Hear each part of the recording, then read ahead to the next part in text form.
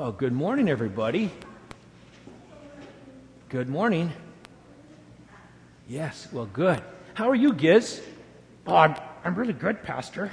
Oh, that's great. You're not sick like some of the people that are, because I've heard that the sickness is going around. No, Pastor, I've been really healthy this winter.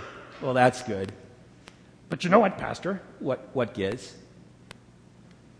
It must have been really tempting. It must have been really tempting?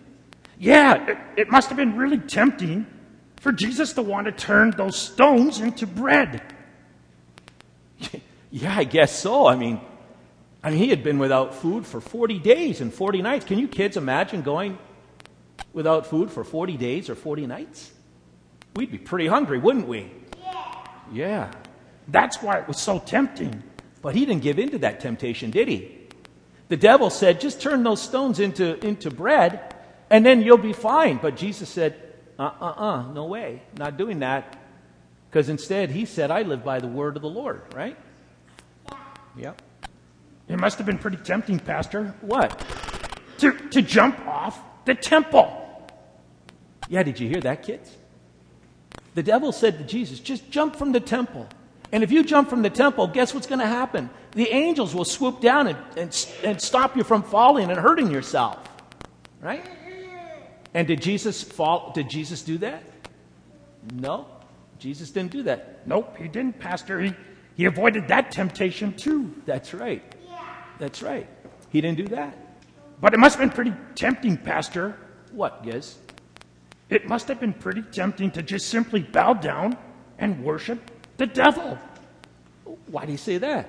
Well, the devil said he would give Jesus all power and all the money in the world. Yeah, that must have been pretty tempting. But Jesus didn't fall into that temptation. No, he didn't, did he? I mean, Jesus was tempted 3 different times, and each time, what did Jesus say? No. Nope. That's right, he said, nope.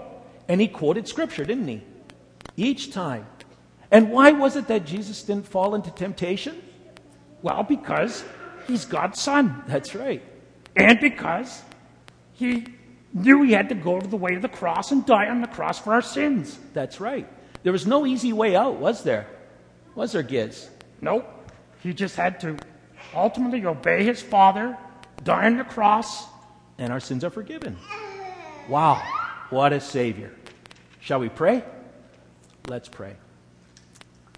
Lord Jesus, you were tempted 3 times in that wilderness, and each time you said no, and you quoted Scripture, and Satan was pushed back. Lord, thank you for overcoming those temptations and many others. Thank you for instead obeying your Father. Thank you, Jesus, for dying on the cross, for we know that by your death on the cross, our sins, all of them, are forgiven. Thank you, Lord Jesus. Fill our hearts with joy, knowing that you love us each and every day. Amen. Amen, Pastor.